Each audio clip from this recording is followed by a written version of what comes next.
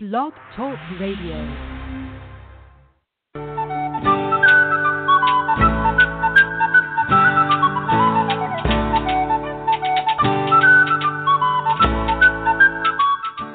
Welcome to the Spiritual Unity Radio Network, a station dedicated to the concept that all manifestations of the divine are equally valid. Join Reverend Terry Power HP, Robin McKean, and all the hosts for programming covering a wide range of spiritual topics, right here on Blog Talk Radio.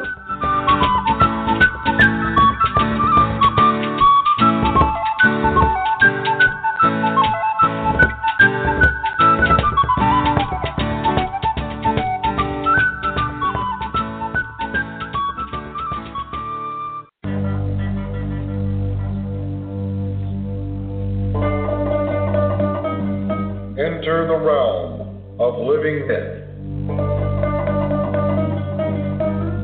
Voice of Olympus, hosted by Hercules Invictus and Athena Victory, celebrates the mythic impulses of ancient Greece and Rome, and they invite you to celebrate with them.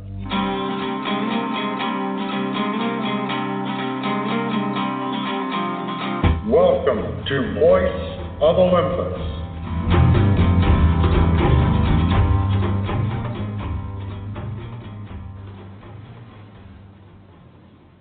Greetings and welcome to Voice of Olympus. I'm your host, Hercules Invictus, and on this day, the last day of 2018, we're ending the year right with our scholars from the edge of time, Nicholas Dyack and Michelle Brittany. Greetings and welcome, Nicholas and Michelle. Good evening, Hercules, and happy New Year's Eve. To you as well. Are you guys doing anything special after the show? I think we're just going to eat some snacks and play Eldritch Horror or some video games, or, just have a relaxing New Year's Eve. That sounds we recently awesome. We recently adopted 2 new cats, and so our evening will probably be, playing with them as well. I love cats. I'm a cat person, as you know. What are the cats' names? What are they like? Well, we have Cecily and Algernon. Algernon is a girl tabby. He's about 4 months old. He's really small. He is extremely energetic. He's always bouncing around and purring and wanting to play.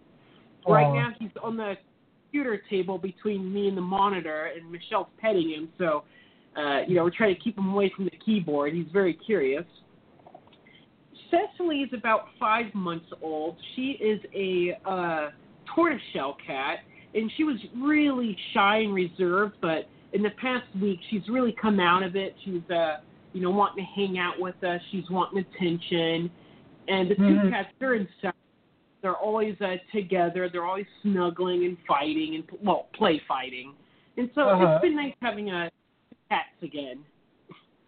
Oh, well, I'm glad that your house is blessed with feline presence, and I'm glad that you invited cats into your life so soon. So that's awesome. Yeah.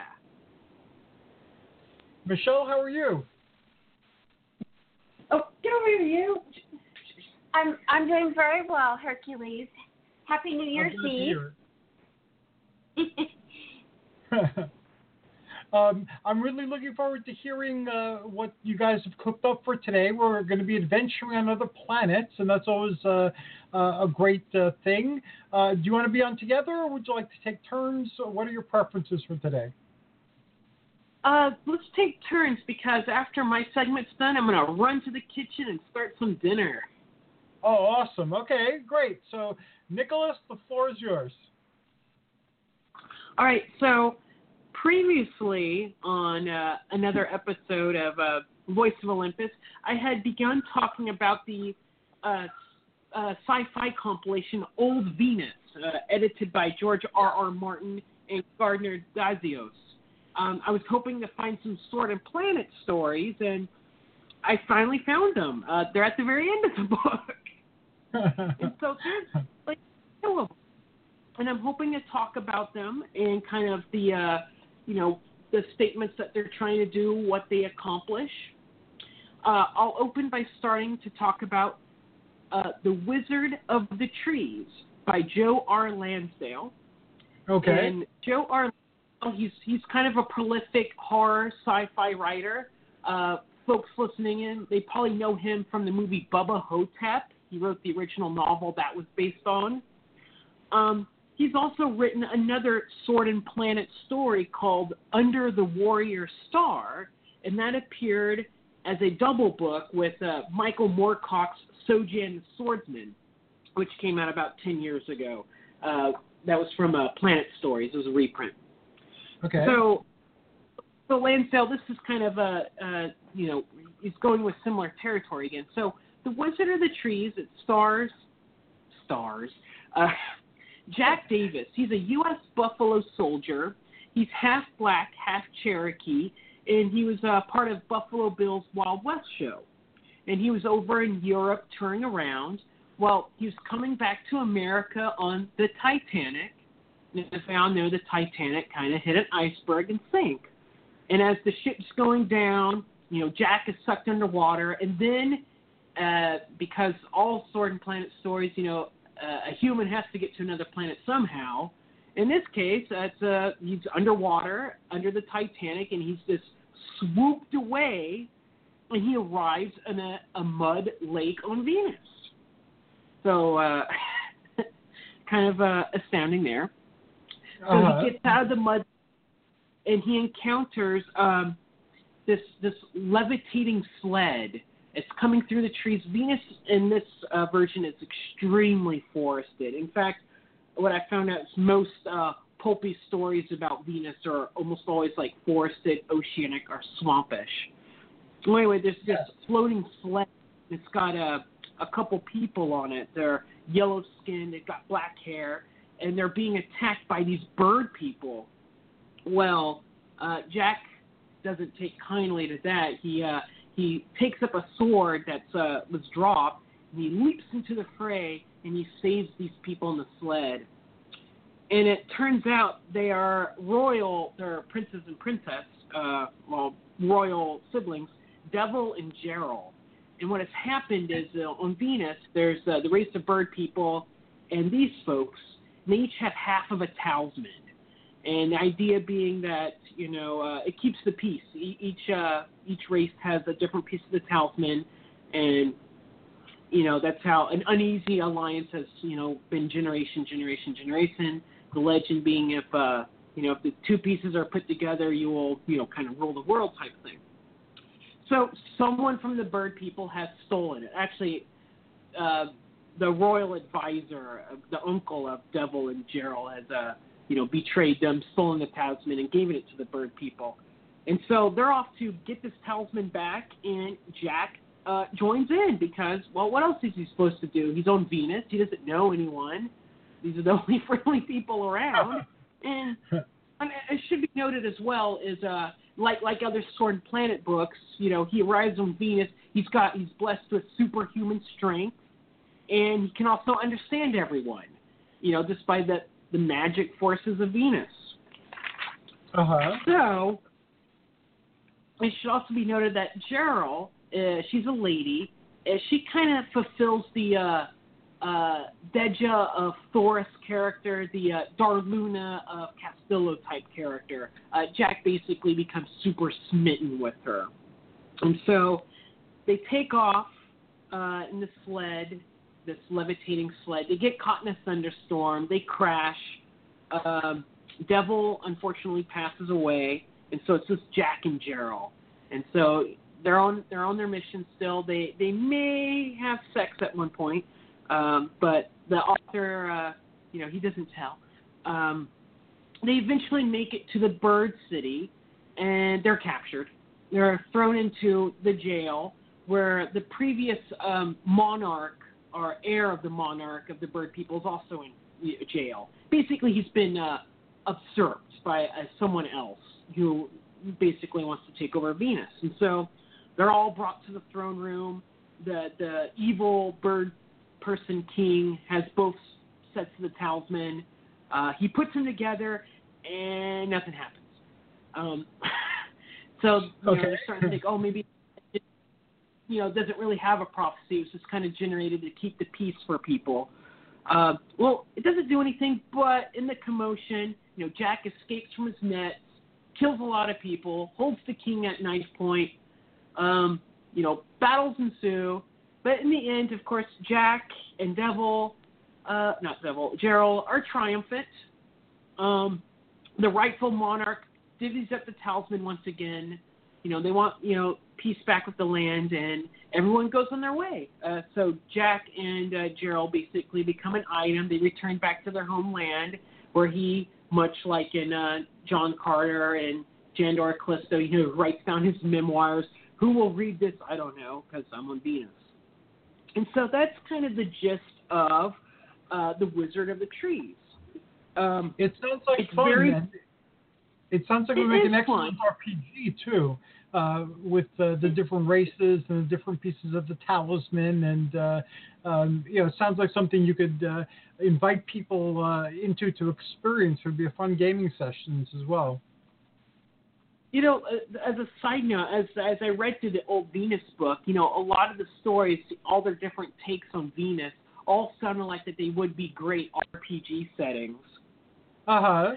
And so I really liked this story because it's a throwback to what I would consider kind of classic Sword and Planets. It's very much like John Carter. It's very much like Lynn Carter's Callisto series. It has all the same tropes. An American finds himself on another planet, superhuman strength. He falls for a princess who can kick ass. And also Lansdale really heavily from his previous story, Under the Warrior Star, in the sense that it's a very forested Sword and Planet story. The Venus in this book and the planet in Under the Warrior Star mostly takes place in the canopy of these really big trees, these trees that have trunks that are this unfathomably huge. And so I wanted to bring that one up as, it seems like it's taking an old formula for a Sword and Planet story, kind of giving it a new twist. The twist here being that the main character is, he's half black and half Cherokee. So instead of a normal white guy going off doing his thing, it's a bit more representative.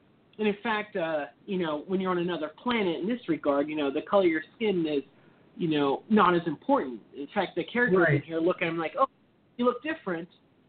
And that's the extent of it. They quickly accept him as one of their own and go off into adventure. So it's kind of positive that way. So it's a lot of fun. Go ahead. I'm sorry. It is? Oh, no, you're right. It is a lot of fun. No, you keep going. I'm sorry. I didn't mean to talk over you. No, that was it. I just wanted to comment that I'm imagining it as like a role-playing scenario, and it's just a lot of fun. Yeah. All right. So the next story is Tobias Buckell's Pale Blue Memories. And this one is much more overt in its political statements. In this one, stars Charles Stewart. He's half black and half white. He's a communications officer on some sort of spacefaring military vessel that was shot down by the Nazis, and he crash lands on Venus. Okay. And so, and his crew, they're captured by the Venusians, and they're basically enslaved.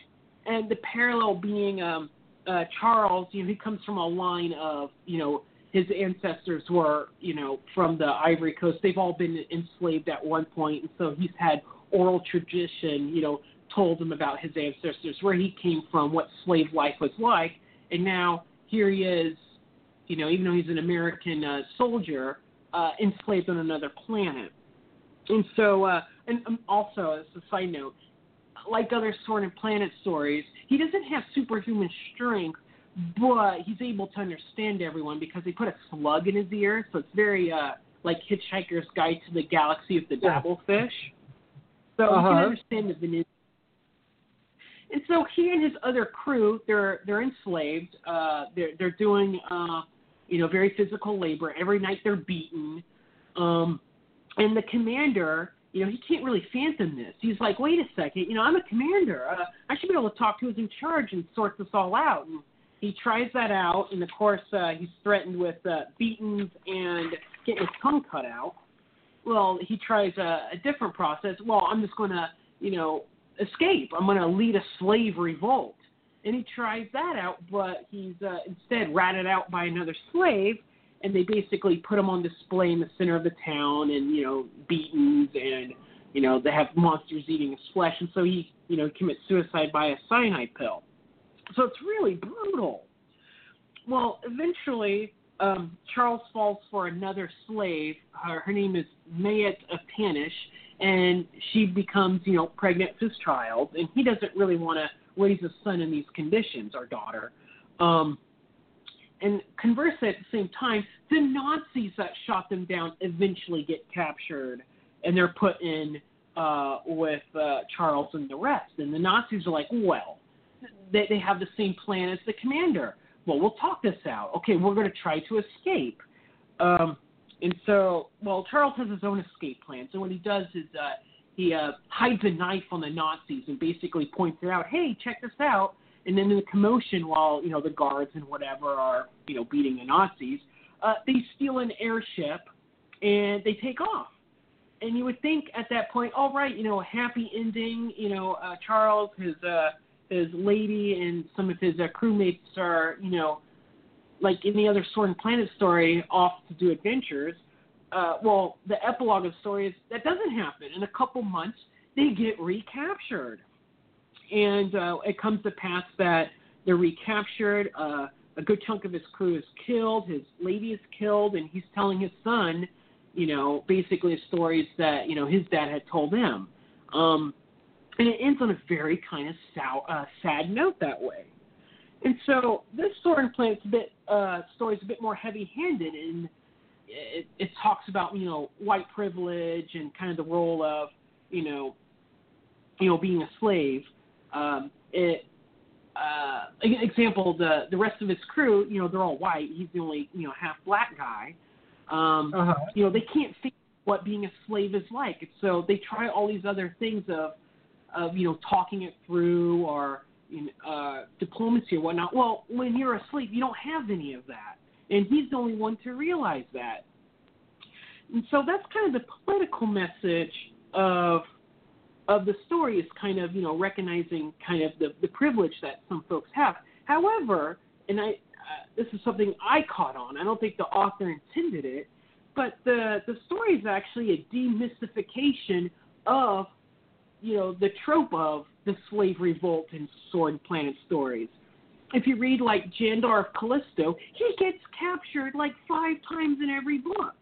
And every time he's captured, he's able to escape. Either he befriends a lot of people, he leads a gladiator revolt, or he's just, through his own wit or superhuman strength, able to get out of every scenario, and he makes it seem so easy.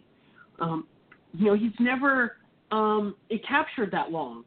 At the beginning of Jandar of Callisto, he's abducted by the insect people, made part of their treasure. Well, he befriends someone, that person sets him free, and that's it. Then he's captured by the sky pirates. He's made to work on the ship. Well, he leads a gladiator revolt, set free, and repeat that through the rest of the books. It's very glamorized. And this Sword and Planet story, I believe, kind of reins that in a bit. If you're captured, unless you're really good, like a James Bond type character, you're pretty much screwed. And so, even though the story ended on a kind of a sad note, it kind of, I want to say, kind of grounded the fantasy in the Sword and Planet. There's no heroism here. It's very bleak, and even though it doesn't sound very enjoyable, I felt like it was a nice take on the genre. Instead of high heroics and high fantasy, is there something else that we could do with the genre? And I think the short story did it very well. Yes, it sounds incredibly awesome. I have to find these and read them myself because I was waxing nostalgic as you spoke, and I was thinking of Lynn Carter's Thongor. He met a lot of his closest friends while he was in somebody's dungeon or in prison as well. You know, reading through the Sword and Sorcery and Sword and Planet books, especially the Sword and Planet books, because, you know, the way those books are structured is, you know, the hero of these books could very well be the reader. You know, Jandar or John Carter or whoever in these stories, you know, Jack, you know, they wind up on a fantastic planet through circumstances outside their control, and they're thrust into, you know, a new society. They gain prestige, they gain power, they gain recognition, and it's the sort of thing that it really draws you in as a reader, because you could say, well, that could be me. You know, as a reader, you could read Tolkien and say, oh, that's Middle Earth. I can never go to Middle Earth. I'm here on, you know, America. Or you can read, George R.R. Martin's, Fire and Ice series. Well, it's a different world. Well, the Sword and Planet books, even though they're different worlds, they're within our own solar system, whatever. Yeah. And it's just the idea being I could just turn a random corner in some fluke of nature. I'm now plucked up and put into an adventure on another world. And I think that kind of escapism makes it seem so, attractive or lucrative to read these books. And so when I read a Sword and Planet book, I could think of, well, could I act in this capacity? If I was captured, would I be able to escape? Could I be a superhuman, strength or whatever, and learn how to use a sword or cast spells or whatever? And so it's really weird how they're able to make the fantasy even more accessible to someone who is just normal, everyday 9-to-5 work life.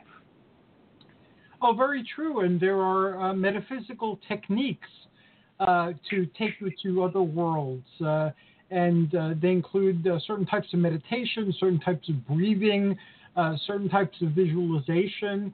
I first became aware of this when way back in the day, there was an organization, I'm sure they're still around, called the Hare Krishna Organization. And one of the books that they had available for sale when they were doing their dancing to other planets. This was, I found out about this book and I bought it around the same time that I was reading Lynn Carter. Back in the the 60s and late 60s, early to mid 70s, and then I never stopped reading them. But around the time I became aware of both things. So the possibility of meditating yourself to another planet, and that there are techniques held by certain groups, just like in the novels on our planet, that made the journey even more exciting. So, Hercules, just because you're a bit more fluent in this genre than I am, a lot of the Sword and Planet books involve, as I was saying earlier, someone arriving on another planet through, falling into a pool of water, falling into a ray of light. In the case of Under the Warrior Star, it's just through like a teleportation device. Has there actually been a Sword and Planet story where the protagonist actually wills himself on another planet through meditation or whatever? Because if not, well, that sounds like a great story. Yeah, John Carter came the closest with his his astral projections, to Mars. What's described in John Carter, it sounds like astral projection, and in the movie too, they kept this in where his body was still here, while his spirit was out adventuring and had taken form on Mars. But you're right, that would be an excellent vehicle for stories like this. And Swedenborg, the mystic, he wrote a book on life on other planets where he described his meditative adventures on other spheres, and he had said that they're on different rates of vibration, which is what other occultists had been saying too. So they might not be totally visible to our eye or to our space probes, but slightly out of phase with our reality, these places were very populated. And somebody had studied the theosophy connection with, they'd written a book called The Sword of Theosophy, where they basically demonstrated how much Burroughs and other Sword and Planet authors had relied on information that was available to those who are mystically inclined. So that is a very fruitful line of inquiry, and that would make a great vehicle for a story or a series of stories. So real quick, because you mentioned space probes, you know the big news that's happening tomorrow? No. That the I think it's New Horizons, the space probe that went by Pluto the other year. It's passing by another small planet tomorrow. Oh wow! Yeah, they tentatively called the planet or dwarf planet or asteroid or whatever it is Ultima Thule. But it's passing by January 1st. It's going to be the furthest object in our solar system that will be photographed and sent back. So I am super excited to see what it's going to look like. Thank you for sharing that with me. I'm gonna wait to see what happens with that as well. That is very exciting. I know when it passed by Pluto, the other year, I was watching all the reading all the NASA news, and that had influenced my my Cats of Ulthar story. So hence why I'm really excited. Last bit of activity from this probe. Yeah, that is phenomenally exciting. Going back to what you said before too, with in the Lovecraftian stories, the moon and several other earthy planets have animals like cats especially that travel back and forth. So the dreamlands, in the astral plane are a very good way of intelligences from the beyond connecting with our sphere. Absolutely. The cats of Saturn, the critters from the dark side of the moon and the dreamlands. I always, when I talk about the short story I wrote, I gave the moon a very Italo Calvino flair and populated the moon with butterfish and seeds of milk. But, Lovecraft had put a lot of night gaunts and other slimy things on the moon. And I'll tell you right now, I have another short story idea for the Dreamlands I'm hoping to realize early this year. Having our two new kittens has kind of inspired me for another Cats of Ulthar story. So, once I actually realize that, I'll have to share that with you. Oh, I'm looking forward to that. I like your writing, and I like your company, so I'm really looking forward to when you publish that and you're sharing it with us.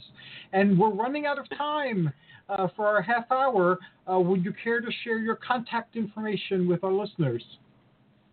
Absolutely. So I can be found at nickdiak.com, nickdiak.com. And from there, you can find all the links to all the news or social media and everything I'm on. That's the best way to find me. In advance, I hope everyone has a great New Year's tonight and a wonderful upcoming 2019. Thank you so very much. And you're going to be on much more in 2019 on the show.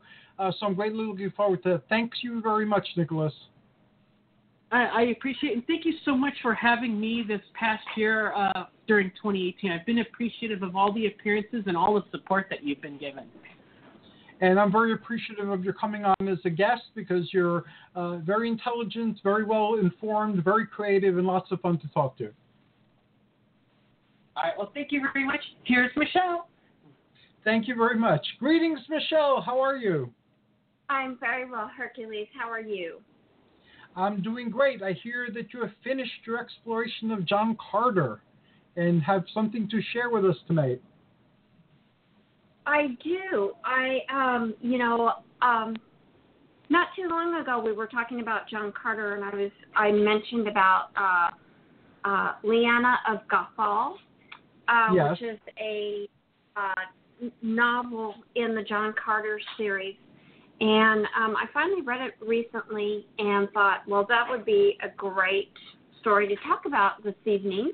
So I thought I would talk a little bit about the background of John Carter, and then go into plot, and then a little bit of why I chose the story to talk about and read, and then some observations. So the background I wanted to bring up because I'll be honest, although we hear about John Carter quite a bit, I'll be honest, I didn't know a whole lot about the character or, how he originated.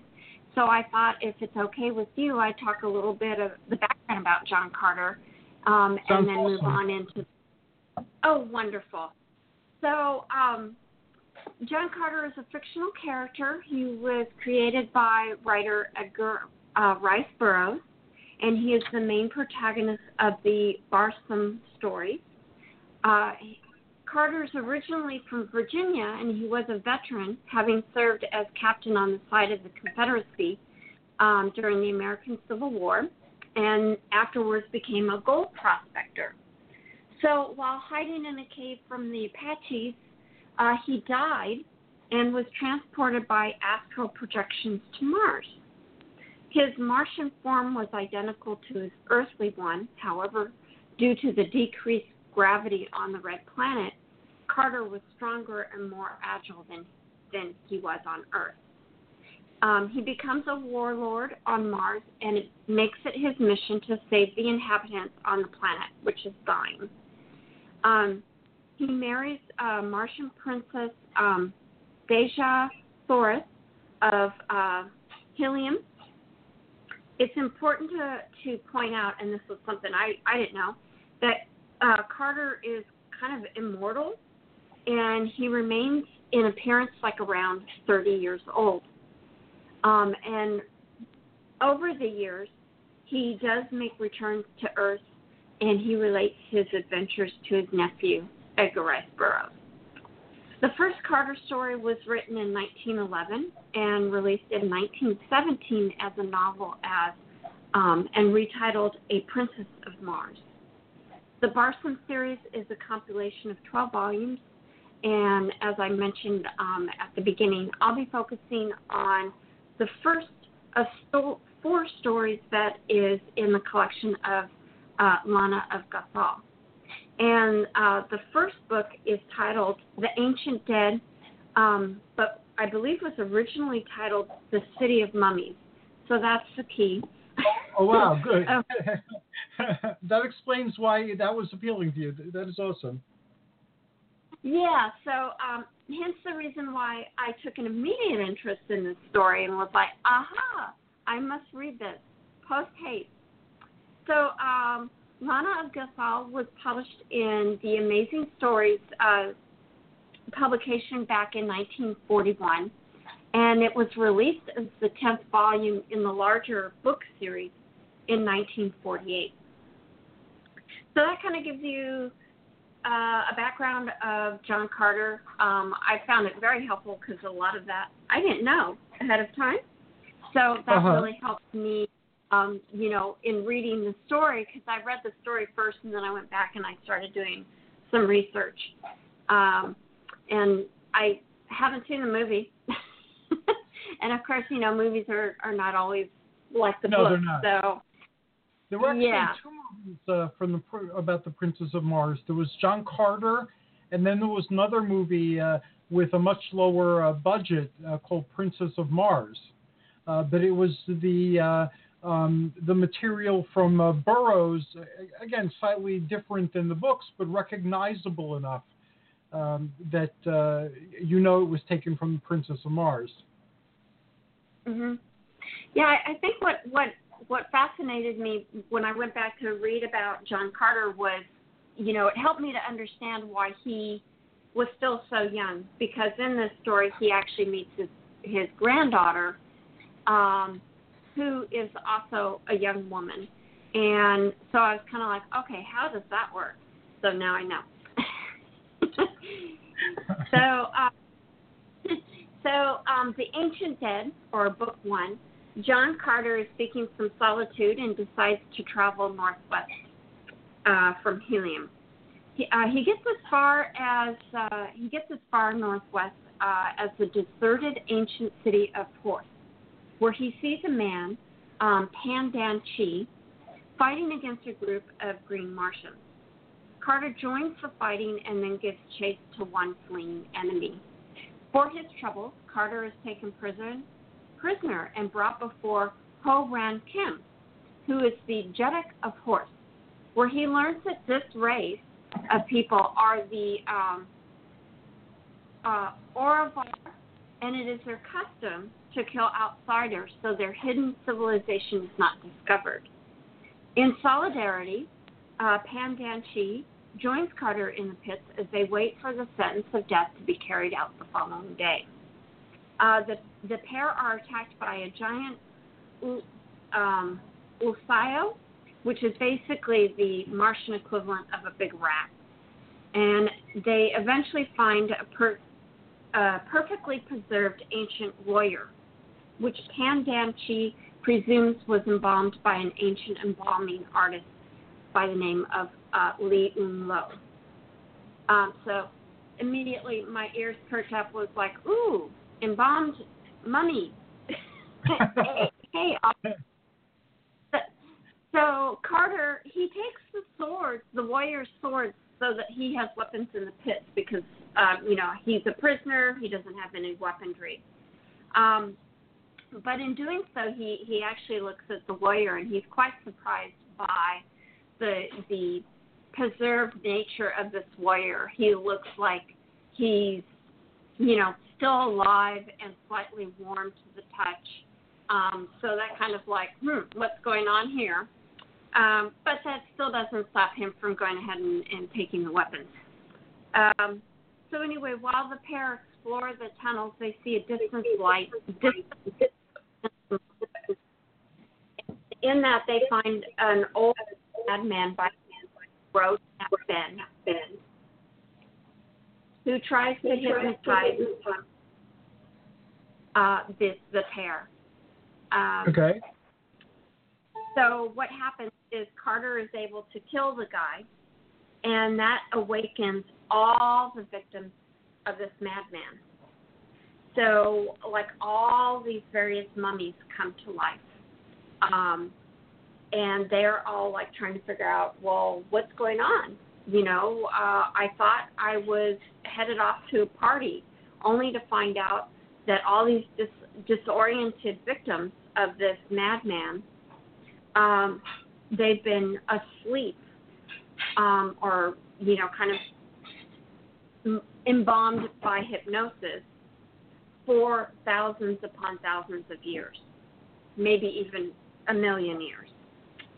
So during the time that everybody's kind of talking and Carter and Pandan Chi are trying to explain that, the Mars they know is now long gone. These great civilizations no longer exist.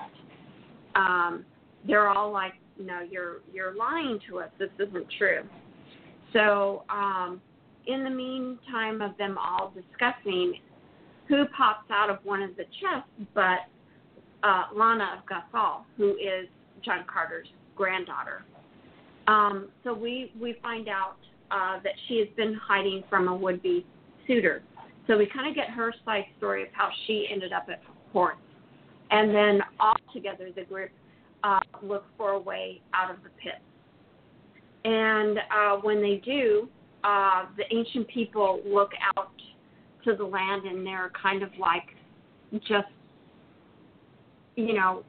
shocked by the fact that this is not the world that they knew before they became hypnotized. As they're coming to that realization, all the ancient people disintegrate into dust, the years basically catching up on them. And Carter counts it as a blessing because the world the ancients knew, a Mars with vast oceans and civilizations, no longer exist. So Book 1 closes with Carter, Pandan Chi, and Lana walking off to their next adventure as they seek a way home from Hortz. So why this book? Well, it's the first mummy book that I've read that does not take place on Earth. It's also a sword and planet genre, John Carter story, which is also a first for me. I hadn't ever read John Carter before, and like I said, I haven't seen the movies. I haven't read comics or anything like that. So it was kind of, I felt like a good way to kind of like jump in and start reading a bit of John Carter. And the Sword and Planet, I guess, subgenre fascinates me, and the fact that here's the story with mummies, not in quite the traditional sense that we would have expected, but that, was obviously a big attraction for me with regards to the story. So, as you know, because of my like of mummies and my research, as I was reading through, I took some notes about the story and kind of things that I saw that parallels mummies or even just ancient civilizations. And so I thought I'd relate those. I would love that. Thank you. Okay, cool. So one of the first things, Carter notes his interest in the deserted cities and how he pieces together knowledge from the carvings and murals that decorate the buildings. So, as the story opens, he's in his flyer, and as he comes up on Hortz and he's looking down, he's looking at the architecture, and he's looking at the art and the murals as a way to try to piece together the history. And so I thought about how before hieroglyphics were successfully understood, early Egyptologists would have had to piece together their understanding of the ancient civilization by the architecture, statues, things that they found, pottery and things like that. Hortz is the oldest and greatest dead cities. Water was a critical element to its birth, but it was also its demise. And so I felt like this wasn't unlike some of the early pre-dynastic oasis villages of ancient Egypt. Like we know from, the Scorpion King movie, places that the Rock's character comes from, the pre-dynastic villages that no longer, exist because there isn't the water. So I thought that was an interesting tie. Hortz is described as the, quote, capital of a great. It was the seat of learning and culture. And as we know, ancient Egypt was a great empire under the pharaonic rule and was a civilization of knowledge, sciences, mathematics, astronomy, religion, and so forth.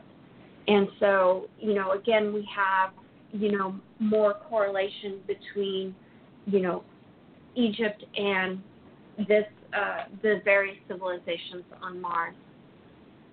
The ancient warrior is guessed at being perhaps 1 million years old, but still looking as though he was alive, except for the layer of dust that covered him. He wore jewel-encrusted harness, a helmet of diamonds, and a scarab similarly emblazoned, and that's the warrior skin is still pliable and warm. And so, I was thinking back to the accounts of mummies as being lifelike and amazingly preserved. And so, of course, if you think back and see the pictures, like Howard Carter and other Egyptologists, how they, many of the images of mummies look kind of lifelike, obviously not to the extent of John Carter, but you could make some correlations between the two. The next correlation that I made, Li Un Lo, who's referred to as the most famous embalmer of all time, It recounts that his work is so perfect that not even the corpse himself knew that he was dead. And upon several occasions, they arose and walked out during the funeral services. So I thought that was actually rather humorous. And thought about, mummies coming back to life and regenerating, like the Brendan Fraser, the mummy, finding all the various canoptic jars and basically regenerating back to this lifelike individual. And the fact that, the embalmers of ancient Egypt had to be artists to do their job successfully, and to have their work be able to preserve bodies over 3,000-4,000 years is quite a feat. Indeed. The torch lights that they talk about during the story made me think of Carter talks about these torch lights and how they've been worked from a science that's no longer understood and is even readily available knowledge.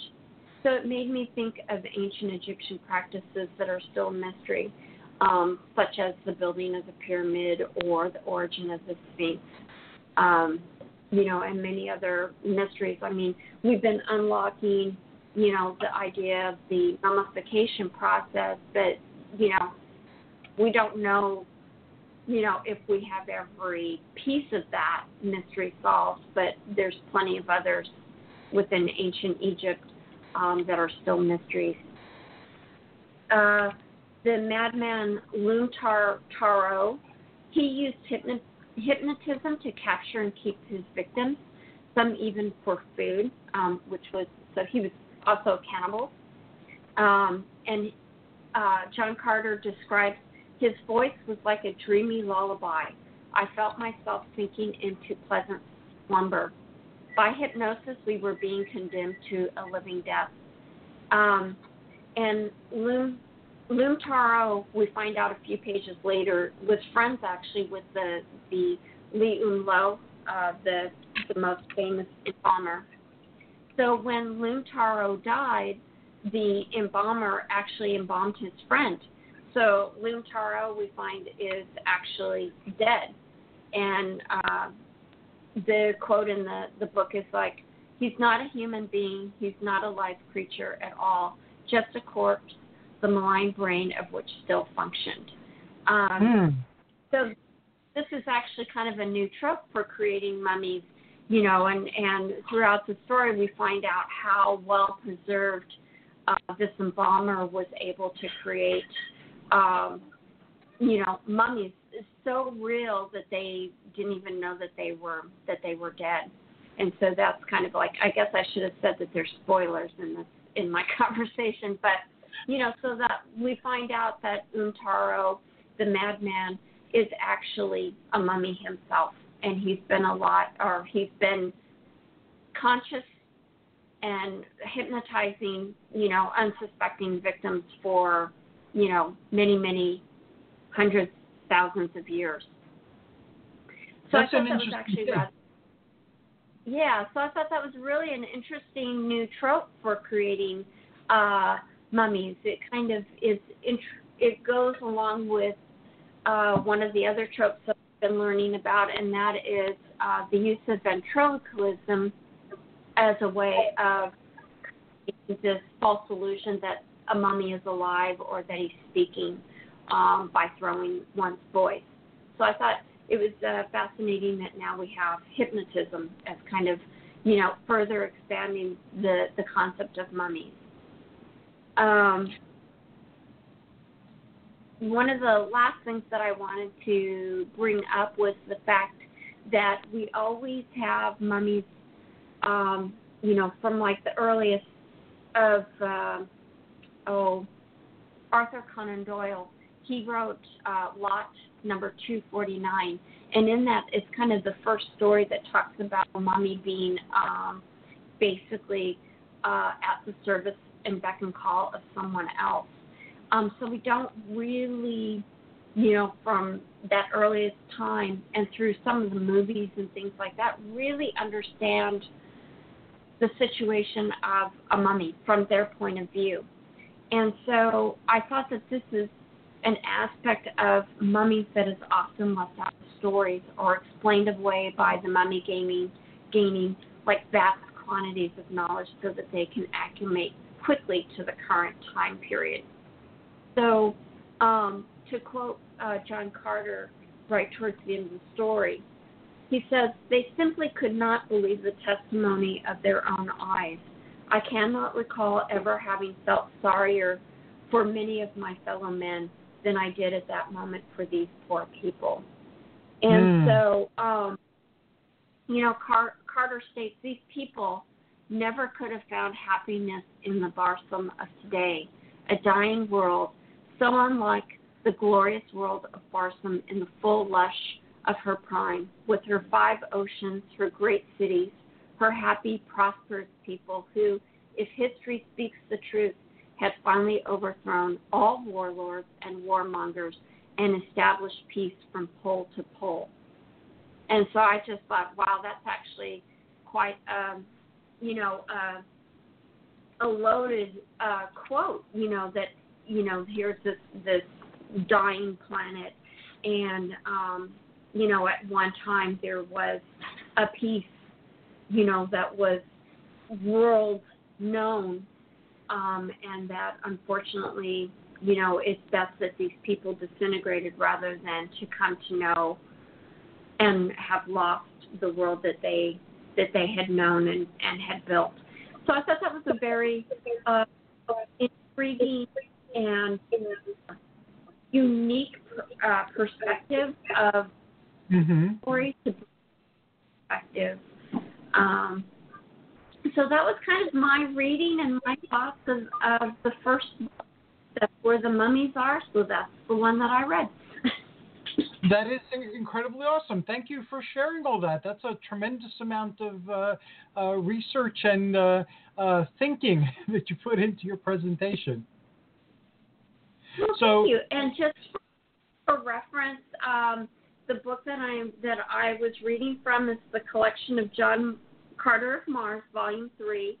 It is a collection by Edgar Rice Burroughs. It was published in 2012 by the Disney Edition. Just thought I'd put that out there in case people were interested in going and looking at the book themselves. I think that's in response to the movie. Oh, was that in response to the movie? Oh, okay. Well, that's cool. The movie I haven't seen. Do you think you'll be developing that trope further? Nicholas was inspired by some of the more metaphysical means of reaching planets, and his gears were turning toward something creative in that area. Are you now going to be exploring mummies in space or giving us tales of mummies in space? Yeah, actually it was something that Nicholas and I have been talking about, just different stories. And I didn't have anything to go by, because I was kind of like mummies and, in space and, Sword and Planet, how would that work? And so this kind of gives me an idea and gives me a lot of food for thought about a story that I wouldn't mind writing. So I know there's probably some movies out there too that have that explore this as well.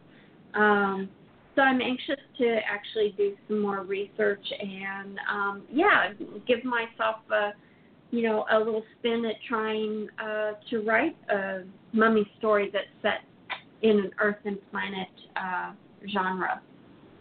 Have you ever seen Stargate? I have. Yes, Stargate, both the movie and the series and all the alternate comics and books that took place in another version of the universe, they focus very heavily on ancient gods as space aliens, whether they're possessed by the serpent Goa'uld, or whether they're ascended masters or ancients, or again, metaphysics plays heavily in their understanding of aliens. They deal a lot with ancient Egypt from the first movie where you meet Ra. And then when you start the TV show, you meet Apophis, Anubis, Heruer. You know, there's a lot of Bast, I believe. So it's very, very interesting how they've taken mythology and woven it into their outer space fantasy. Yeah, you know, I've watched a little bit of Stargate, but I mean, I saw the movie. It's been quite a while now, and I've watched a few episodes of the television series, but I definitely need to go and check that out and explore that further. Well, I'm looking forward to your creativity and Nicholas's creativity producing more portals into Sword and Planet and getting more and more people into the genre. Yeah, this was actually really a fun read, and I'm glad that I had this platform in which to, discuss it and kind of flesh out my thoughts. So I'm very appreciative.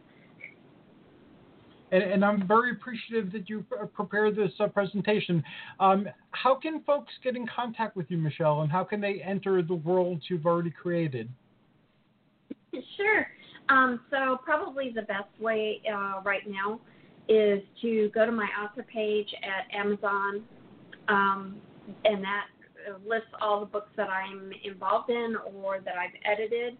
And then I'm also going to be starting up my Michelle's Musings on Mummies again on January 7th. I took a little hiatus with having two new kittens in the household and kind of being a new feline mommy again. That kind of taken my attention, and so I took a short break, but I'll be back on January 7th and have lots of stuff planned in the new year for my blog.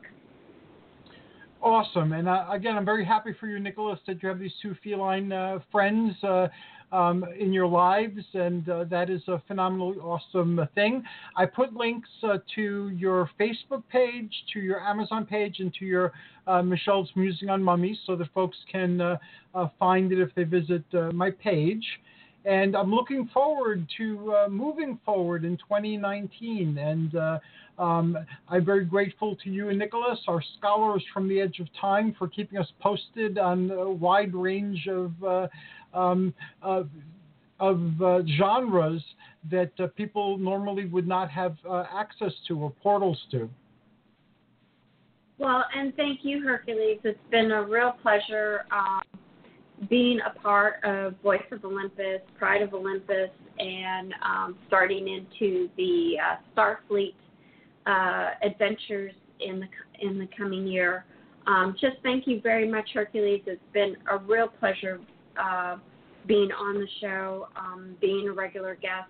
Just really looking forward to all the things that we'll be discussing and collaborating on in the new year. I'm very excited and can't thank you enough for this opportunity. And I thank you as well. It's my honor to have you guys on. You're awesome, and I'm looking forward to even greater adventures in 2019. Happy New Year, guys. Happy New Year, Hercules, and to Athena as well, and to all your listeners. Thank you. We're going to take a brief break, and we're going to listen to a song, and then we'll be back with Master Phoenix, who just started a disclosure network in Utah, and we're going to talk about chemtrails. Are they real? Are they not real? We will explore that a bit more. And let me see, what song do I want to play? I will play Dreamer by Emma Kayla.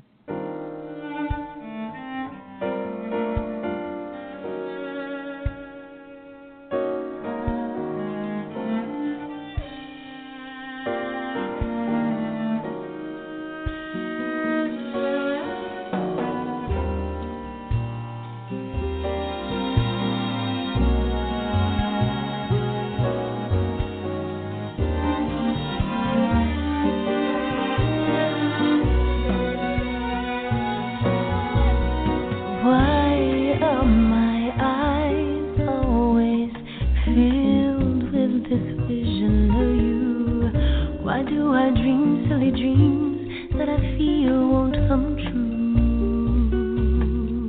I long to show you the stars caught in the dark of the sea.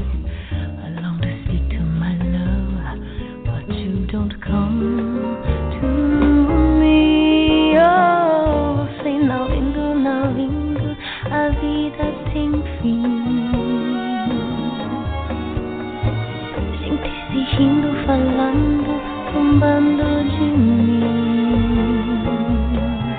Ei, ao falar em estrelas, par, amor no ar, lembrei de mim, que só sei de amar.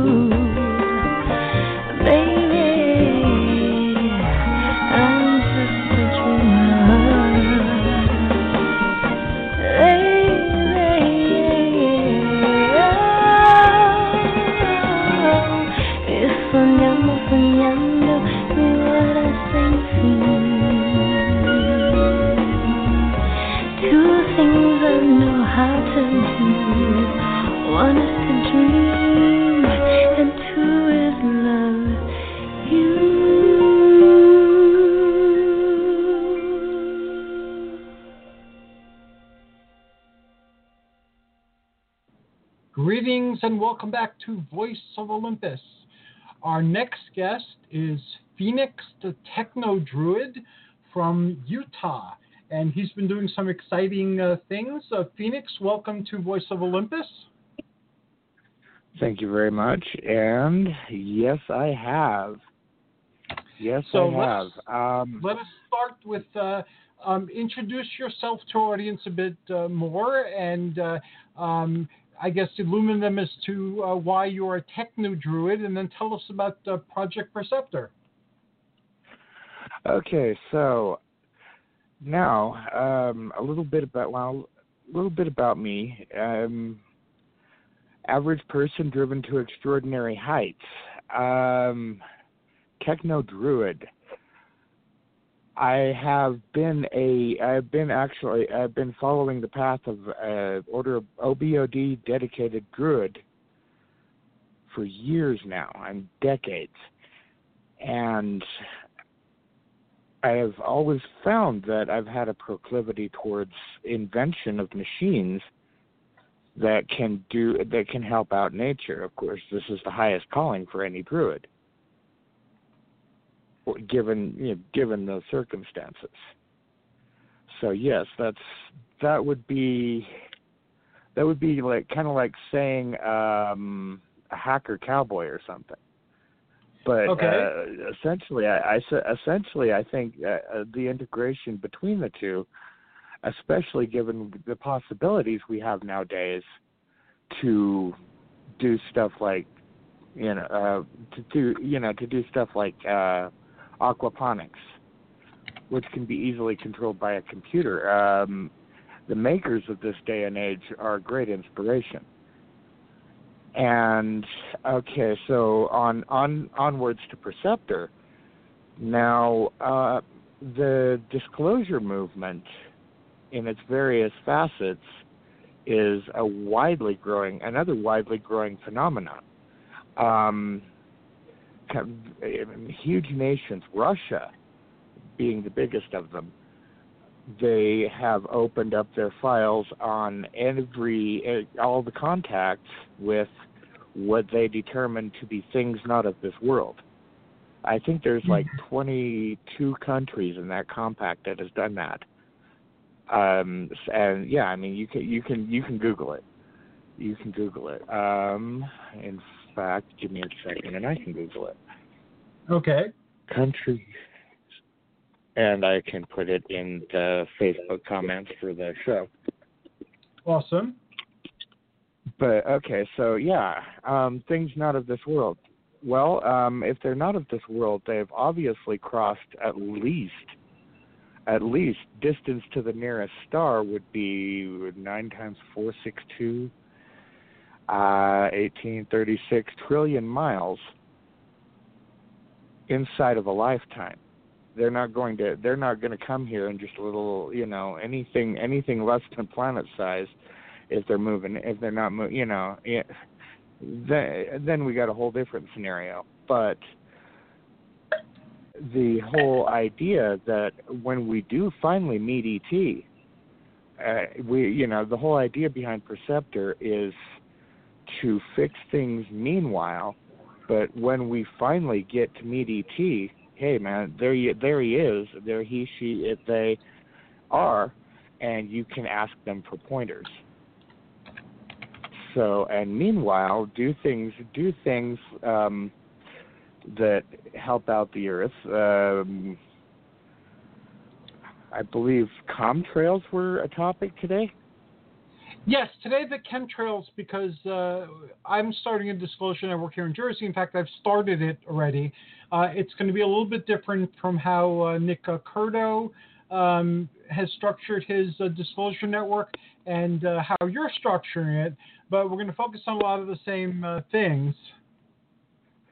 So, yeah, chemtrails seem like a good place to start because there's a lot of evidence, but I don't have the background to really understand and interpret the evidence. So, basically, I need to educate myself, and I got Nick's perspective on chemtrails. I figured let me get your perspective on chemtrails. Okay, so should I eliminate further stuff about the Perceptor network, or do you want to move to that? Tell people more about the Perceptor network and what you're doing, and then I'll talk about what I'm doing here in New Jersey. Okay, cool. So I've got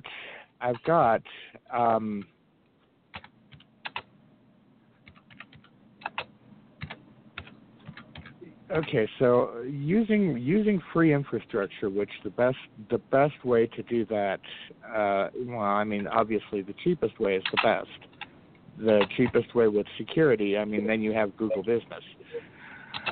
But for overall foot traffic digitally, I decided to expound upon the basic model of a Facebook. They used to call them fan pages, but then they opened them up to everything else. Looking at that, I've used you're going to see a previous radio show posted, as this one will be pinned as well. Let's see, posts.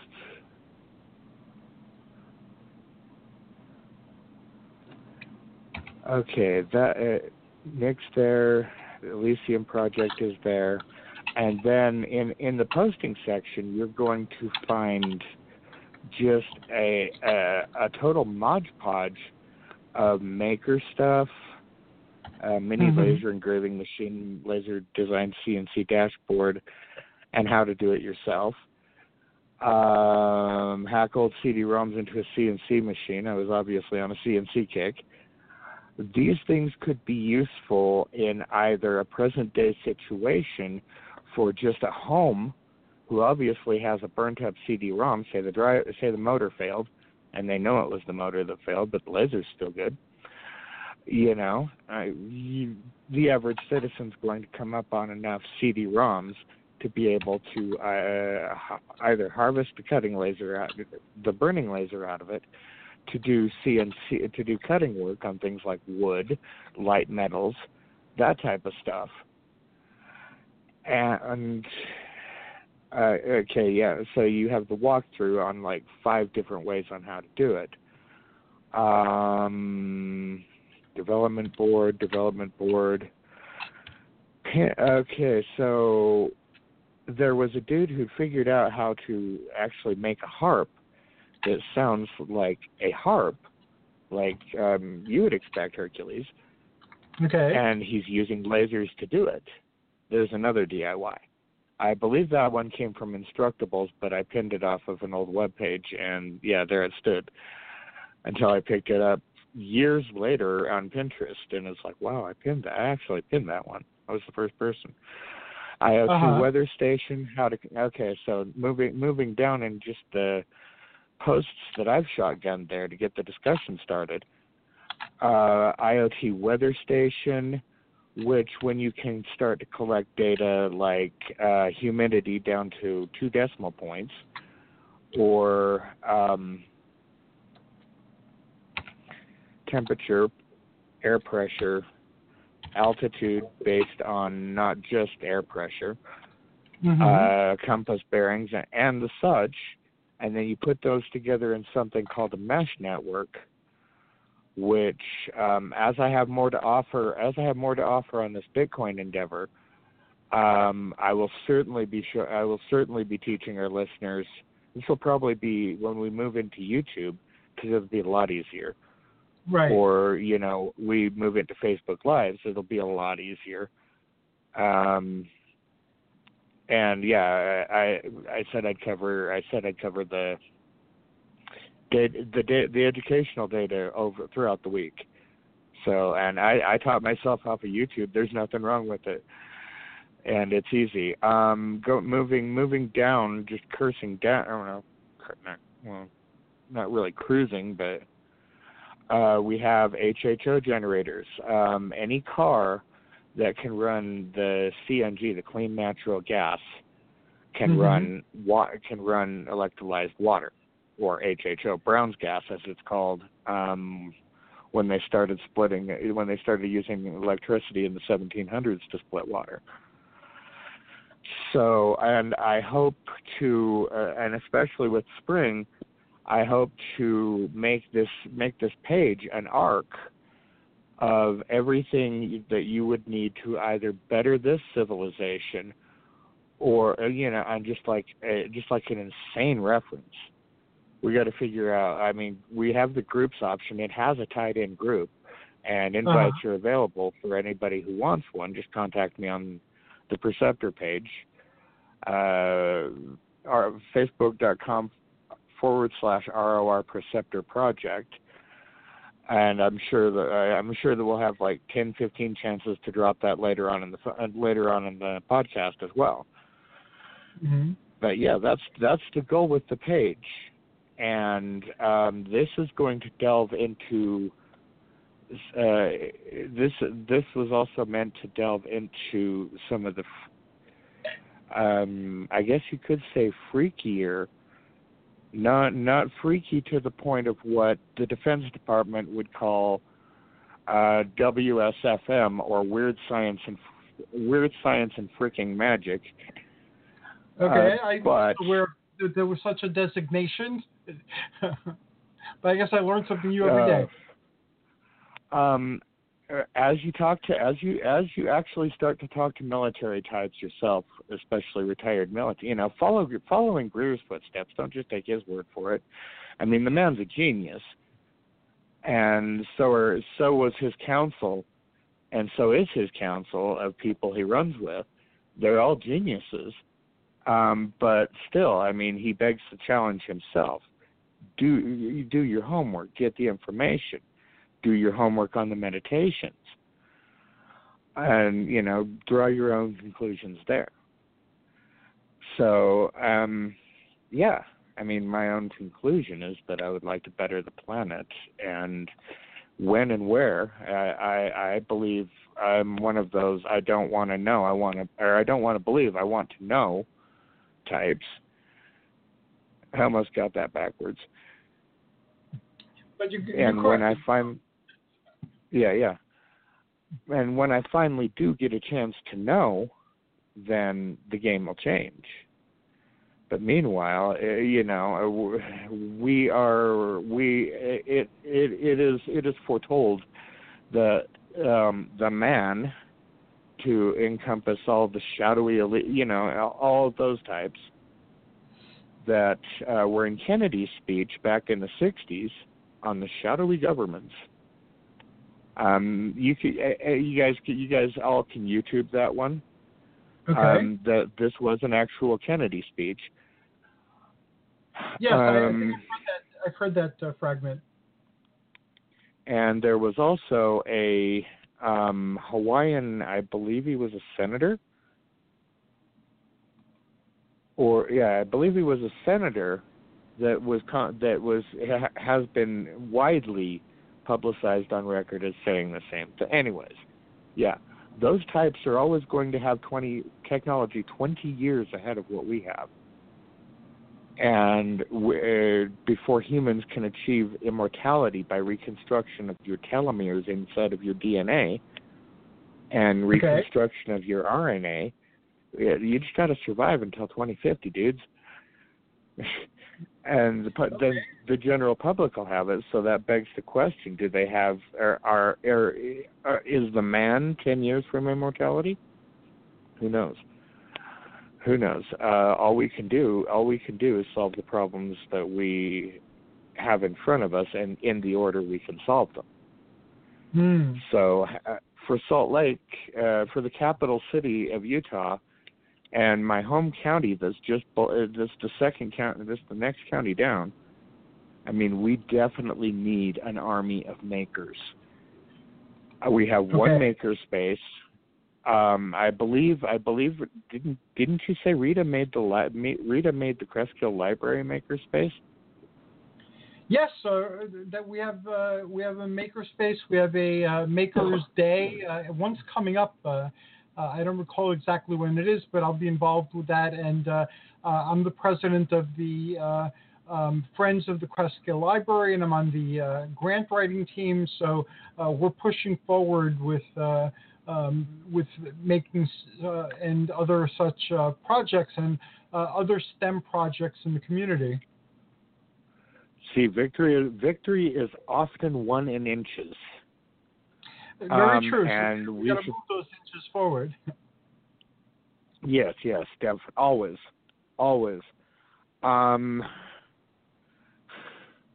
I'll have to look at the river map out there. I spent the afternoon with an associate from Buffalo, and we were looking at places that we could drop water turbines to generate power to power Bitcoin servers.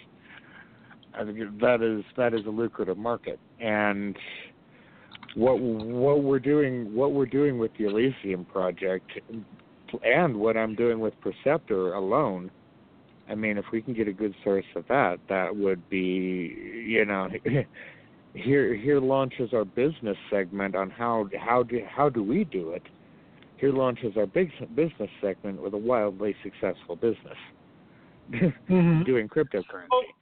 Well, from the beginning of our interaction, you had always said that a big part of your motivation is to free people from the wheel of perpetual labor that many people are stuck in, or trying to find labor and free them through technology. And we all grew up with the belief that technology will ultimately free us. So I'm very interested in what you're doing for that reason, that you're not looking to enslave through technology or to capture and imprison with technology. You're looking for ways for people to free themselves with technology. So that is something I admire, and that's something I'm very interested in. See, this is why we have a standard of open source in a lot of things. And I mean, there is a company that is big. It should be actually a lot bigger out there than it is here. Called VMware, that sells for, I believe, like $2,000 or $3,000, sells a solution that will take processor cycles on the raw horsepower of a computer and spread it out amongst other computers. This has been a free technology in as an operating system in GNU Linux since 1971. And you can download that. It's called BOINC, or Berkeley Open Infrastructure Network Computing.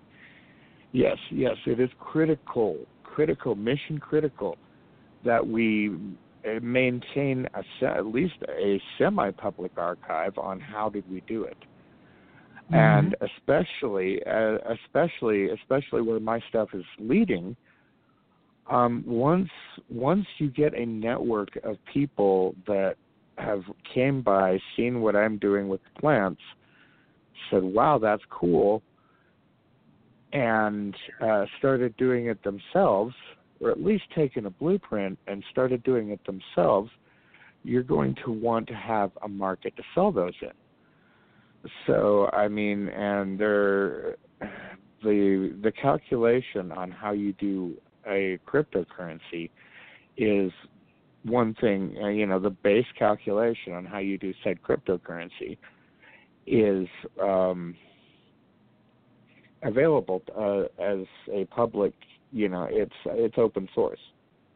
Now, what you do to it, that in the calculation process, and keep in mind these calculations are going to be infused with a few things along the way. That's a technique. That's a technique in the computer industry called salting.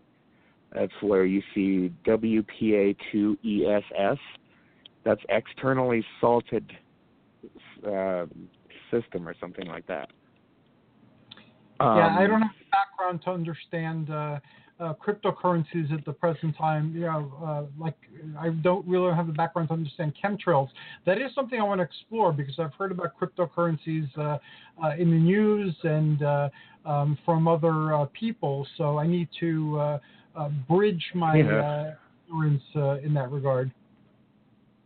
This at least for now is why you have us.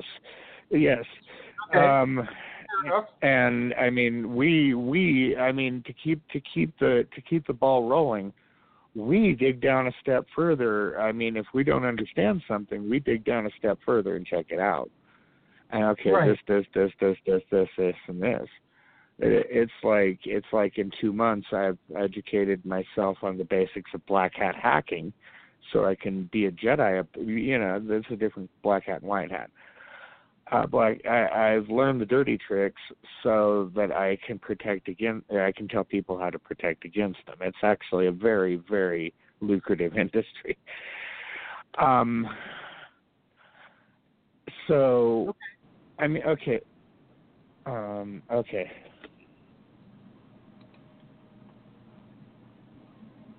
Did you want me to continue with the? Yeah. Did you want me to continue with that, or did we need to break off into something? No. Again, I just want to start establishing a foundation. You've been very busy, and it's difficult to get you on the show. So we're going to correct that in 2019 to have you on a little bit more often. Today is kind of like a reintroduction to who you are and what you're doing, and this way we could better coordinate efforts in 2019. One of the things that we'll be doing is we'll be having a Disclosure Network meeting, the three of us right now, and then any other Disclosure Networks who want to join in. So, we'll work with Nick's list and just basically go down the list and investigate, different things and report back. And this way we can help inform people who may be listening, who may be interested. So you've talked about these projects that you're doing. One of the projects that you just brought up, and I know there's many more that you haven't, is with using technology for gardens. And one of the things that the Kruskal Library is going to do is set up a community garden. So that would be an interesting thing to start experimenting with the robots and the technology to see if we could take something that much, that's natural, and then use what we've learned as a species with the technology to kind of improve upon and assist nature without poisoning ourselves. So I'm very interested in that. If Rita wants to go full on robot, there's something called a farm bot. It's going to run her about $4,500 though, and I've tried multiple times to be able to rep that company, and they're probably one of three that have ever told me no. So okay. Beyond that, she's going to need to be able to house something the size of. Those square containers with the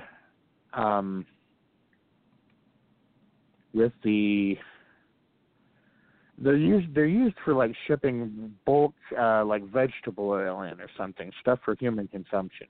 They're a plastic container with a metal skeleton on the outside, so the forklift can come pick them up and stack them and all that. If she wants to run something that's going to be able to feed something like a street on that community day in and day out, aquaponically, she's going to want to house something like, I think those are 100-gallon tanks. She's going to want to house that inside. A 50-gallon drum or a 30-gallon drum, she can decorate the library with those things. I mean, there's a and it is pardon the expression, it is retardedly simple. And easy to construct. You might be out 2 drums. So that's a Disclosure Network project that we can work on together. And like I said, I'm on the grant writing committee, so whatever monies we don't have, we can request. And I would need to work with you to better understand the project because, again, as you say, I rely on people who have more scientific backgrounds or ways of understanding than I do. So you and I will have a conversation, and we'll see how far we can take it. But I think that would be a good project, a practical project. To work with in our community, and then I don't know whether to believe what I hear about the chemtrails, but if they are what some people are saying they are, then that's a dangerous thing that we need to stop. Okay. So, and yes, we do. I have on my roof here in Orem, I have 46 solar panels. That were set generating a specific amount that is averaged out over a year that is set generating a specific amount. Now, I'm pretty sure you guys see the checkerboard in the sky a lot out there. I was seeing it during the second library event. I was seeing it out there. So I'm pretty sure you guys see it a lot. Well, we're kind of starting to see it out here. And the logic behind it is you put silver dioxide in the clouds, water vapor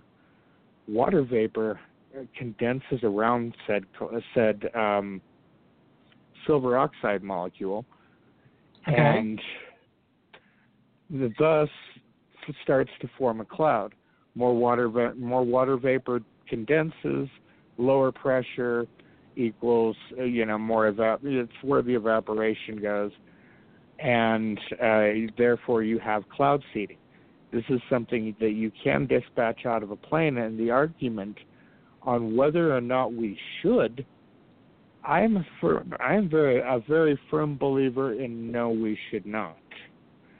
But will this technology feasibly buy us 50 more years before we start having 160-degree summers? Yes.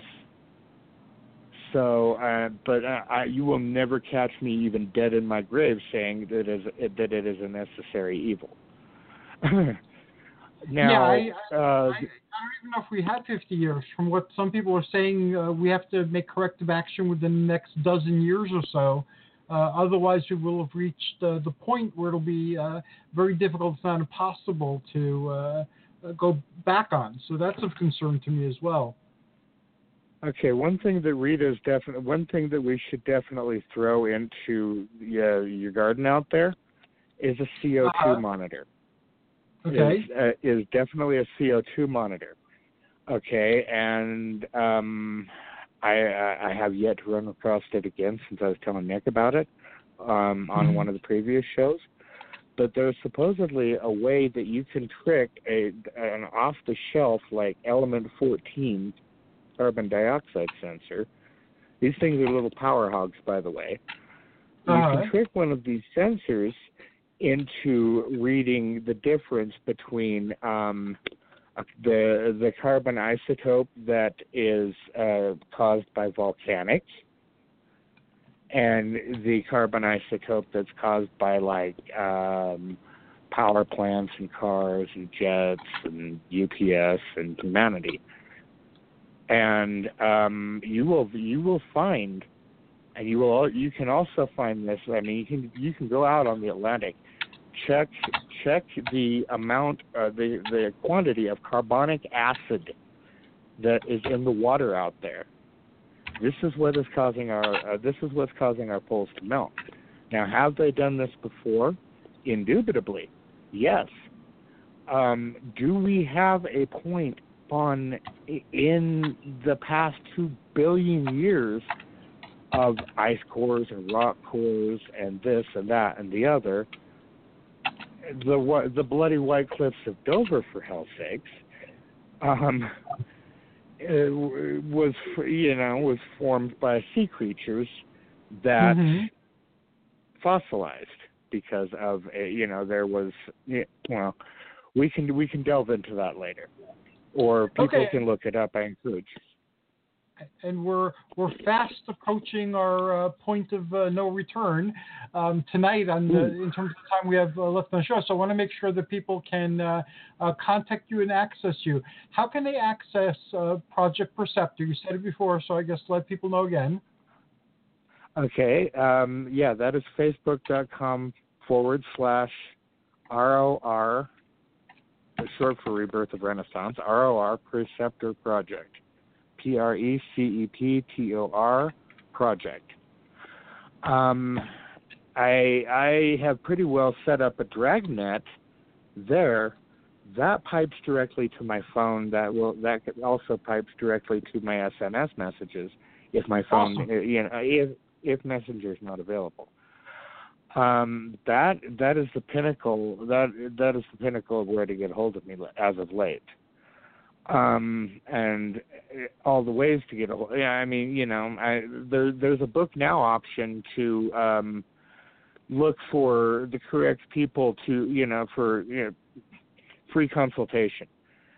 I had to have a book now option, and I had to have a service, so I offered free consultation. And that's how offer a service to get a hold of the correct people. Don't charge for that. So the Facebook page is going to be a wonder. It is going to incorporate all of their technologies available as I learn about them. It already has a store. It already has a booking option. Therefore, it has a calendar. it already has like 5 or 6 ways that AI bots when the person, whoever messages, 5 or 6 ways AI bots message me. So based on whatever situation. So, and there is also a group attached.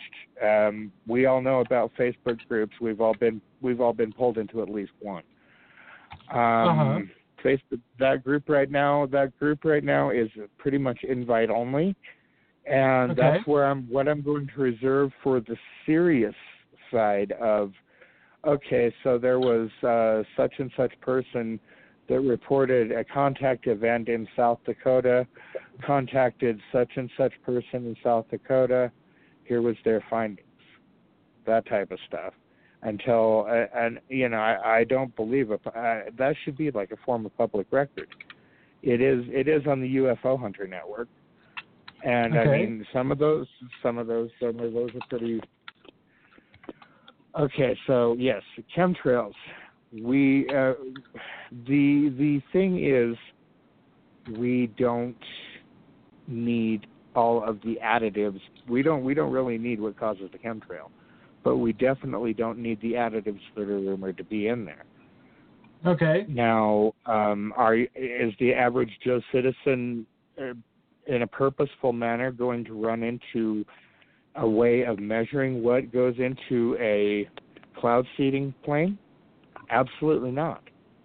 And that's where Nick's stuff touches in, because and they have people who have claimed to have found evidence of, okay, well, we're not going to have this dot of uranium-235 or some other agent or crazy chemical on a flower petal, but it's over here, and it's definitely not growing on dude's flowers 2 towns over. And yes, we're starting to see the checkerboard in the sky. What's going on here? And on that note, our conversation will be to be continued.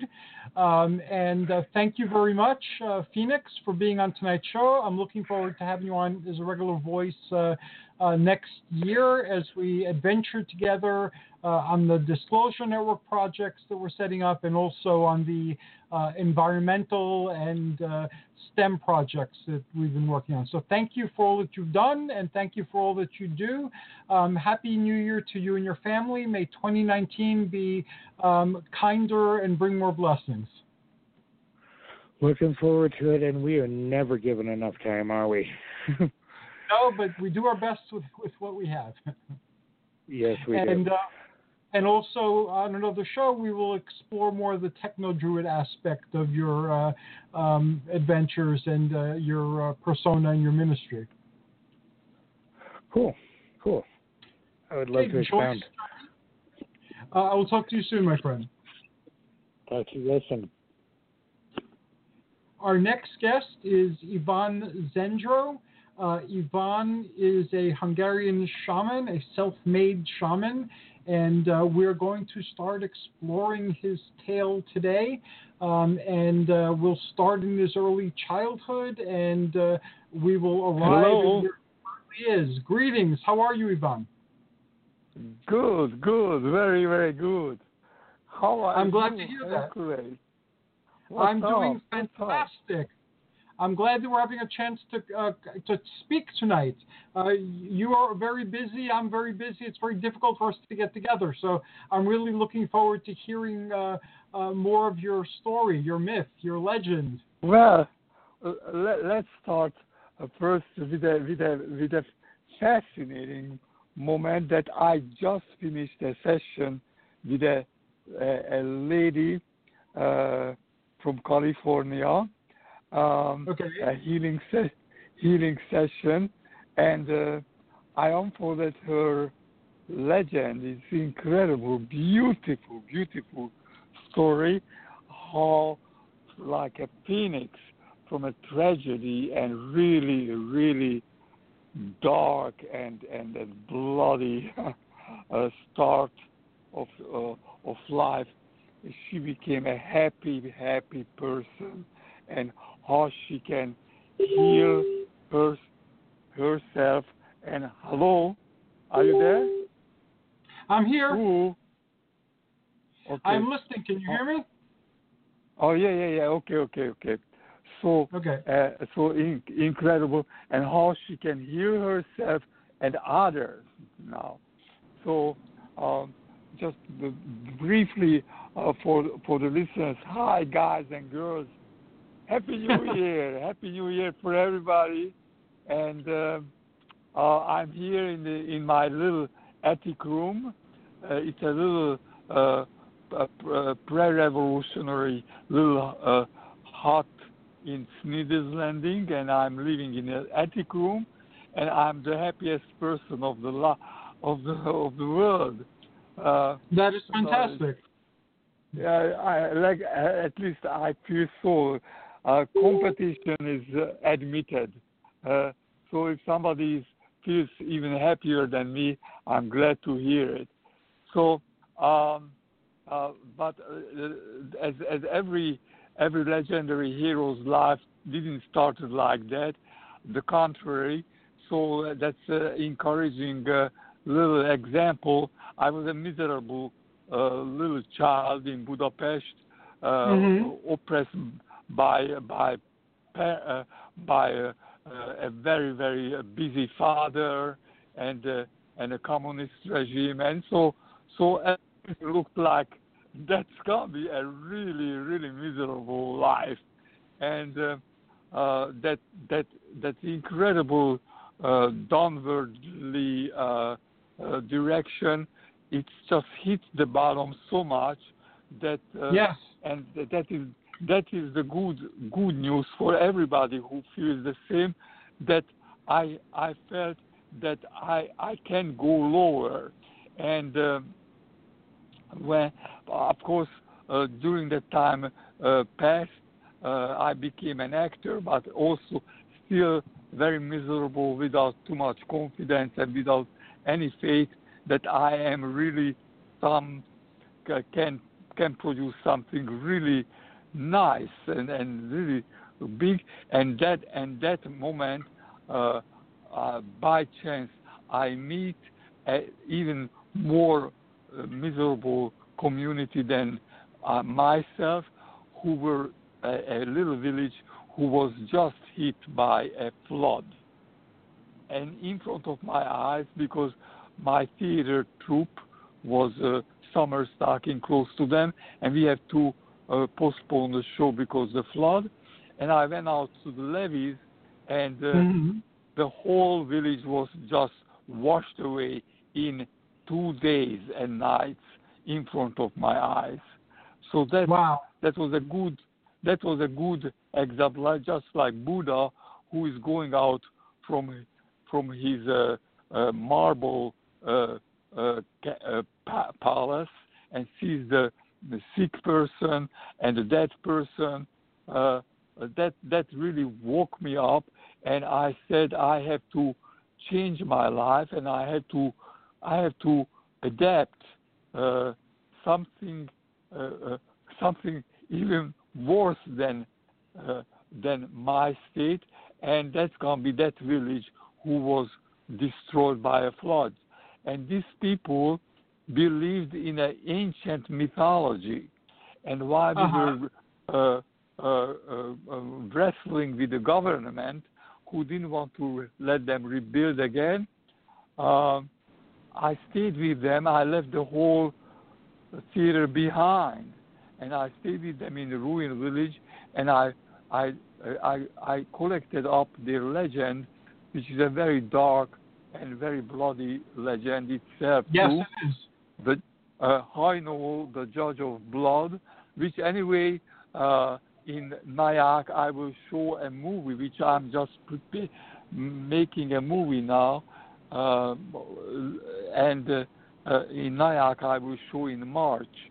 So I invite everybody come to see the legend of the Judge of Blood, but not in the dark way, how I received it, but in the light bringing, the bright message legend, which I felt in a certain point that is my obligation and my call to reshape that legend from a devastating horror story into an uplifting, ascending, and healing legend, which I did first on my own. I healed myself, and then I started to learn what are those shamanic tricks, because the legend was a shamanic originated legend.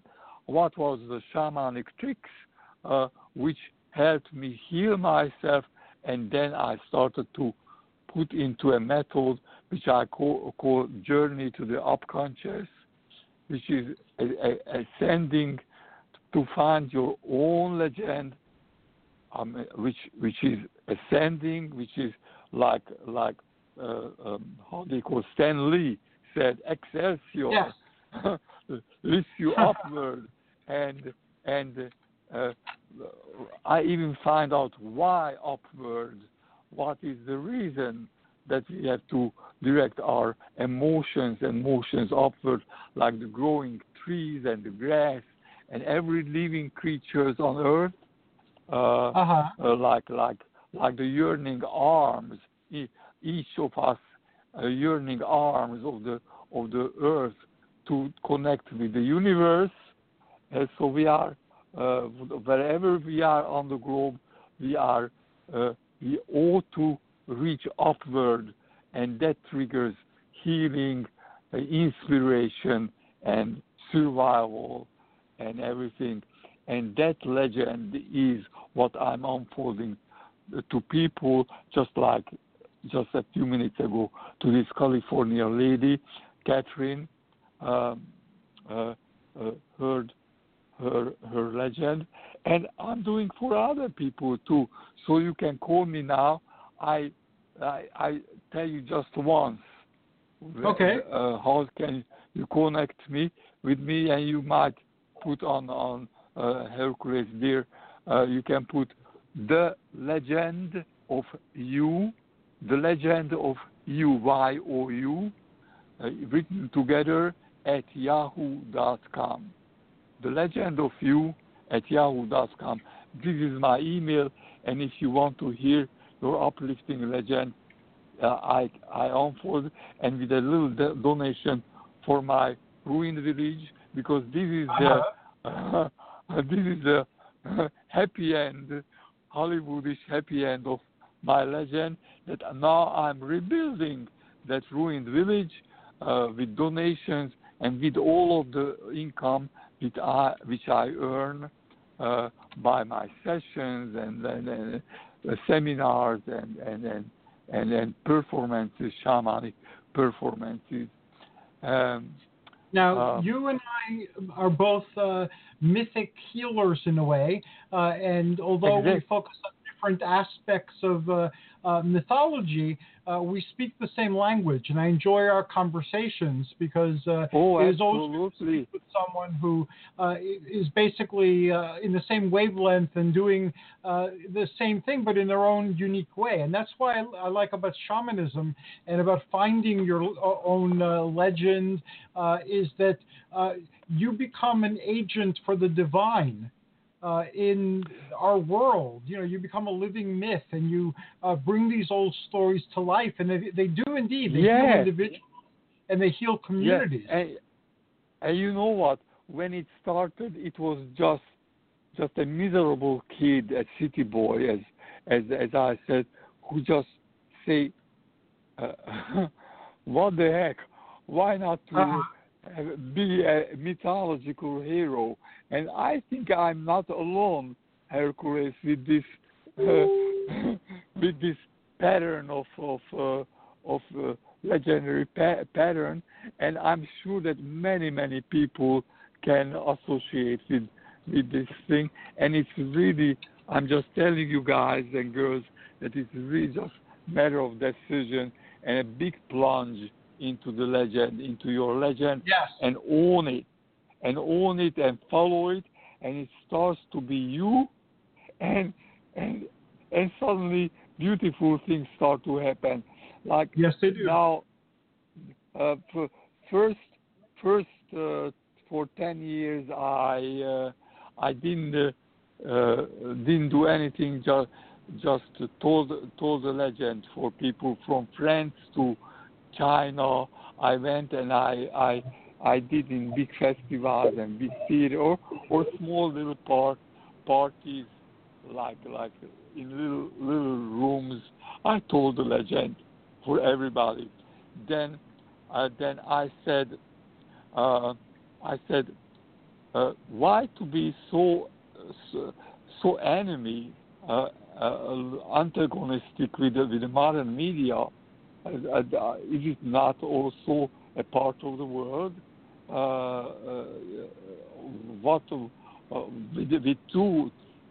When tools are changing, the legends are still available and alive. And then I started to create a graphic novel from my legend, from Heino, the Judge of Blood, graphic novel, aligning up with 3 Brazil genius graphic artists, and now we created in 2 years exactly 200-page graphic novel, Heino, the Judge of Blood. And guess what? What? Guess what? Now, there was in my Hungarian village, there was an old lady who told me the most exciting, interesting things about the legend, and his grandson, who I never met because he was in the army at that time, and he became a world famous film editor. That peasant kid, after the army, started to study filmmaking, and he became a film editor, and he edited a beautiful animation film from the graphic novel, and that is the film which I will show in March, in the middle of the March in Nyack in the Culture Center. Please connect me with me and or look around in Nyack. You know, it's Rockland County. It's beautiful, New York. Yes. Yes, and I will rent out the Nyack Center, and I will in huge, big movie screen. We can see the film, which is really fantastic, and it might be, even I would say not might be, it will be, that some filmmakers will see that film and will make a big screen movie from the Heino, the Judge of Blood, and all the money, which I humbly assume it's going to be at kind of $13 million, goes to rebuild the village. That is a noble and big dream. You've been pursuing it for years. That is awesome, Ivan. But it's dream. But that is the point, that for a shaman and for a legend maker like you can be, or anybody can be, it's not just a dream, just simply a living life. So our dream, we are living our dream. So it's incredible. It's really, really incredible. And it's incredible. Since we are so it's even more incredible that you're taking your life and you're dedicating to helping others find this wonderful gift that you found from the mythic realm, and you're making it available to other people. So that is fantastic. I know I've covered extensively, and I've read Alice in the Upperland, and I got to meet Alice, who the book is about, and I got to experience your unique way of reading upwards, which does produce changes in consciousness. So, my books are reading upward from the bottom of the page, going upward to the top. So that I don't care. I don't collect the money for myself, but for the village.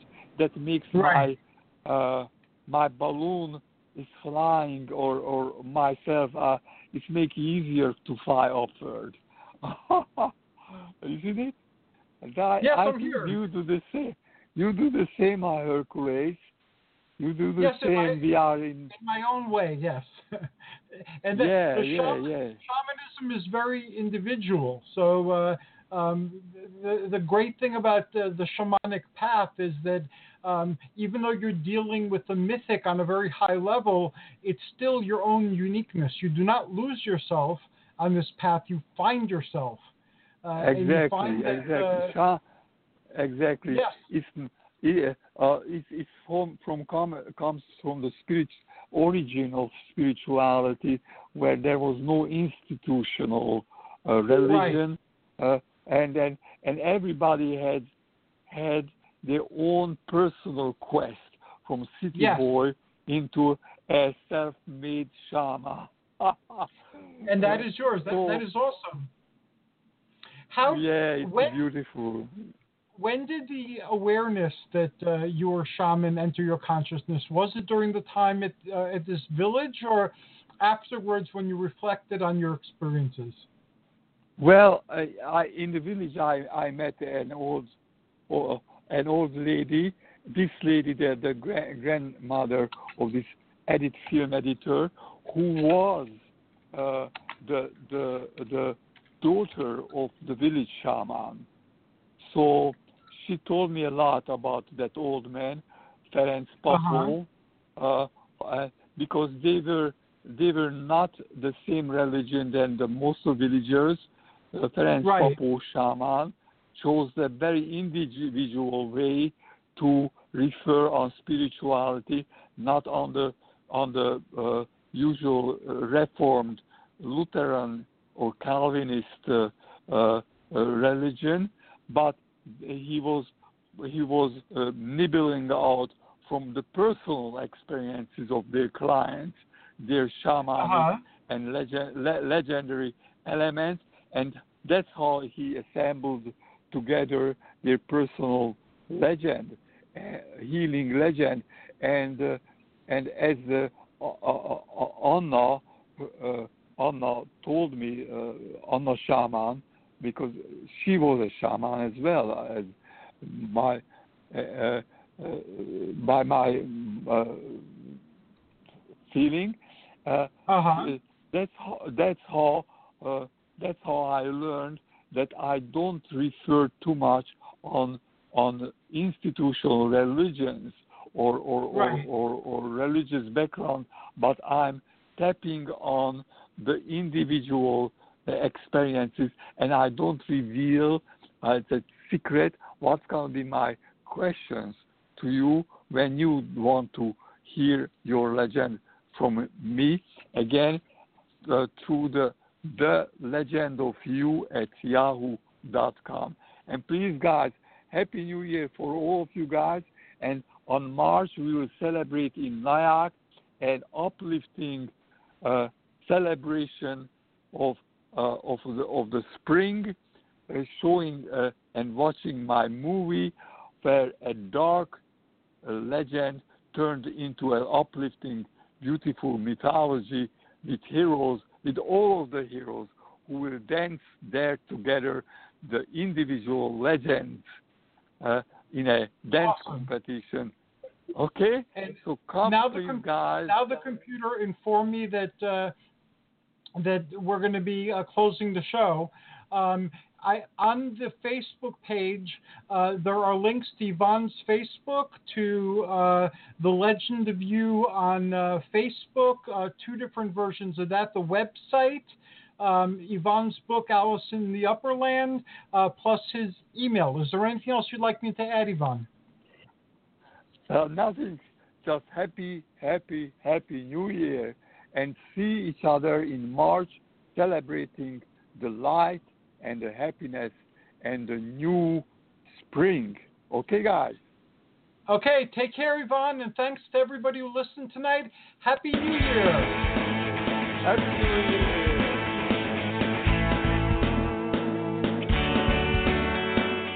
Thanks for listening to the Spiritual Unity Radio Network.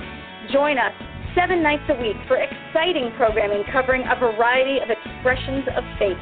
And remember, all manifestations of the divine are equally valid.